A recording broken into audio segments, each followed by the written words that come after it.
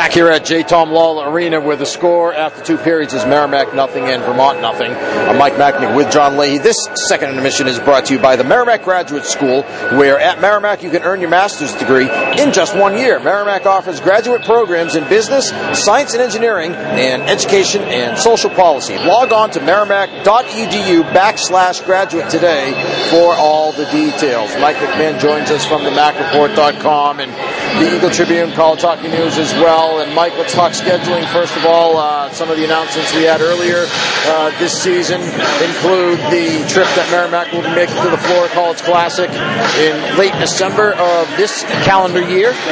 Yep, and that'll be in the tournament that's held down there in Estero, Florida, along with Cornell, Northern Michigan, and Colorado College. Cornell will also be making a trip to Merrimack to play 2 games next year. Next weekend. Yeah, although hearing also that may change around a little bit, so we'll see. At any rate, Cornell will be here for 2 games. We just don't know exactly when it will be next year, next season. Also, the Warriors will make a trip to Wisconsin. That'll be in early November. That's what it's slated for at this point. Wisconsin will also make a return trip here to play Merrimack and one of the Hockey East team, believed, I guess, to be Boston College.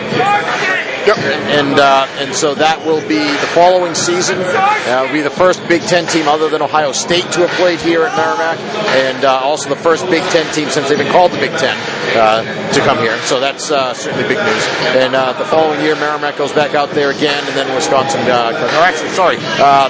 Wisconsin will end up coming back. So it would be the Merrimack goes out there for 2. Wisconsin comes out here, plays BC and Merrimack the following year. Then that 3rd year, BC goes out there for 2, and then the 4th year, Wisconsin comes back and plays either. So you end up. I actually think it's better that you get them in 2 different years, especially from a marketing standpoint. I mean, you get that second. You get to do it over 2 different weekends and 2 different years rather than 2 games in the same weekend.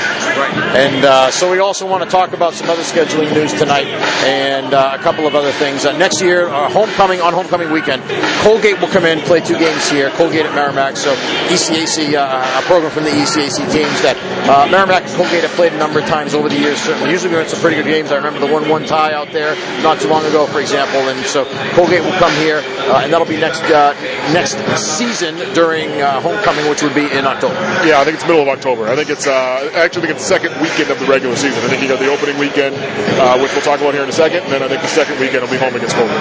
And Colgate is actually closing Star Rink, their longtime arena. They're closing that this weekend, in fact, their final 2 games, because they're going to go on the road for their league tournament next weekend. So they picked up a couple of wins, including one today over Union. They closed it with a win tonight, so good for them. But Merrimack will have a chance to go out, assuming that that happens, and I have to assume that will be the case. I think it's the next year, yeah. I'm almost positive it's 17-18, and they'd be in that new, I think it's called Class of 1965 Arena. I think there was a big donation from that class, and they actually ended up with the naming rights to the building. But I know some of the drawings I was looking at earlier today, and I saw some construction photos. I mean, it definitely looks like it's going to be a nice facility. Yeah, and I know that Mark Dennehy and Don Bond have had a pretty good relationship over the years, so not too surprising, I think, to see that worked out. But good to see more. Cornell obviously on the schedule, Colgate getting on the schedule as well, so that's a big plus. And also sounding like Army will be the first team that'll come in next year. The first game of the regular season, Army comes in on the first weekend. I think the very first weekend that we'll see will be the typical exhibition game, and then the following weekend would be Army coming in here, and that would be reciprocating for the trip, I believe, that Merrimack took this year when they went out to West Point just after Christmas. Yeah, they have a good relationship. Merrimack and Army have played quite a bit over the last 6 or 7 years, and I know Brian Riley, their head coach, his daughter, I think is a senior here this year on the women's. I was going to say it was either field hockey or lacrosse. I couldn't remember which one. So Danielle. Yep. So I know they've got a pretty close relationship. Mark Dennehy and Brian Riley do, and both programs respect each other quite a bit, and I think they'll continue to play. I mean, like I said, I know they're coming here next year, and then I wouldn't be surprised. Merrimack usually makes a trip out there every 3 years, 4 years at the most, but at least every 2 or 3 it seems that they'll head out to West Point for a game as well. The one this year they were able to work in conjunction with a trip to New York City to take the players to see Ground Zero, also to meet with some alumni work in the business world in New York City, and so all the way around, as well as I believe also having a tour of the campus too, and meeting with Army coach Brian Riley, who's able to talk about what Army hockey means to so many people, including the alumni who have made the ultimate sacrifice gone on from that program. Tom Kennedy, Major Tom Kennedy, and Derek Hines as well, after whom the National Unsung Hero Award is named. So he knows those two guys, knew those guys personally, obviously, and they went on from Army to go on to serve in the Army, and then were killed in action. So that's something that Mark Dennehy likes to be able to do, likes to take his team there so that they have the same understanding and respect and appreciation for it that he does.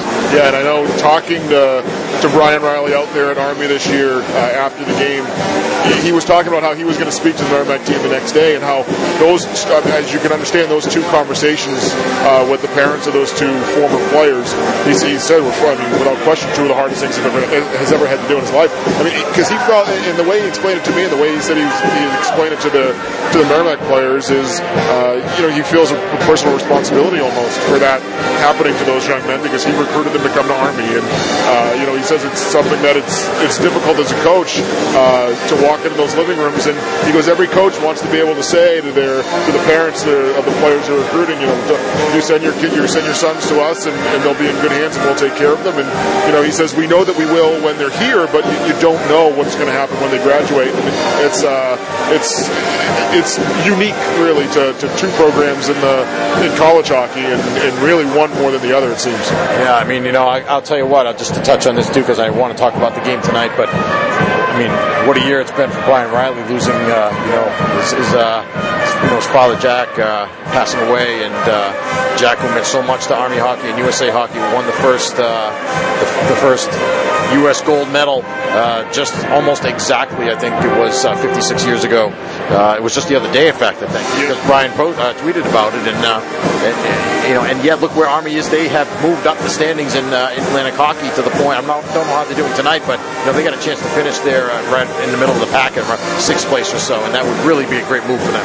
Absolutely, yeah. There's a great documentary. I don't know the name of it off the top of my head, but it's on YouTube. You can look it up, about that first gold medal team where Jack Riley was a head coach. It's not very long. It's only about 30 or 40 minutes, but I know it's on YouTube. You can Google it or YouTube, search it on YouTube and find it. I watched it earlier this year. Someone had posted a link to it right around the time that Jack Riley passed away, and it was fascinating to talk about that team. And you talk about an old school coach. At one point, they're interviewing Jack Riley, who was probably in his late 80s when this interview was done, and the players were talking about how tough he was on them, and it cuts to him really quickly, and you see him sitting there, and he goes, "You know what? It was my job to coach, but it wasn't my job to be their friend." He had guys on that team like Billy Cleary, who went on to coach at Harvard, obviously won a national title, as well as his brother Bob. But remember who the last guy was that was cut from that 1960 Olympic team? I believe it was it Stu Irving? Herb Brooks. Herb Brooks. No, Stu Irving was on the silver medal team. Right, Stu Irving, the later Merrimack assistant coach, ended up playing on that team that won the silver medal in almost the forgotten team, as it were, and a book's been written about them as well. 68 or 64? 72. 72. Yeah, no, I remember when that book was released, he was still a head assistant coach here. Right. And I think had done a couple of appearances with Murray Armstrong was the coach of that team. He had coached at Denver. Yes, yeah. No, and I know there was a couple of guys that were still local around here that were on that team. And there was some great stories in that book about Stewie, too, about when he was still practicing. I think he was over in Vietnam and not sure whether or not he was going to be on that team. And there was a story in there in that book where he told where at night, wherever he was stationed at night, he had a hockey stick with him, and he would crunch, I think he said it was soda cans. He would crunch down soda cans and use them as pucks to practice shooting in the barracks wherever he was stationed over in Vietnam at the time. Yeah, and he came over as an 18-year-old, came back to play on that team that won the silver medal. Unbelievable story. That's how he finished his service, I believe. I read the book. It was probably about 10 years ago now, but I think that's how he completed his military obligation, was on that team. All right, well, Mike, we didn't even end up talking about this game at all, which, of course, by the time folks hear this, on the podcast at least, the game will be over. But first two periods, pretty much what we expected. Quickly, what can we look for in the third? Yeah, low-scoring game. I mean, this is the game you expected probably coming into the weekend. Two teams that pretty good defensively and at times have had trouble scoring. It's going to be interesting here with Merrimack. I mean, it looks like they're going to need a win. This game gets in overtime, late in overtime. I think they're going to pull their goalie to look for that win. The coaching staff, I talked to some of them before the game. They know it, and they're expecting that they're all in for home ice. So I mean, if you're tied here late, you need to win for home ice. I think when you get to that minute and a half mark, maybe if you're in overtime. In overtime, yeah, exactly.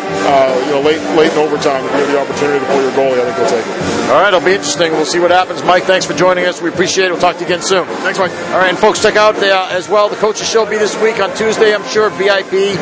TheMacReport.com is where you can go to see everything that Mike does. He's also writing for the Eagle Tribune and College Hockey News as well. John and I are back with more right after this. 0-0 our score. This is Warrior Hockey.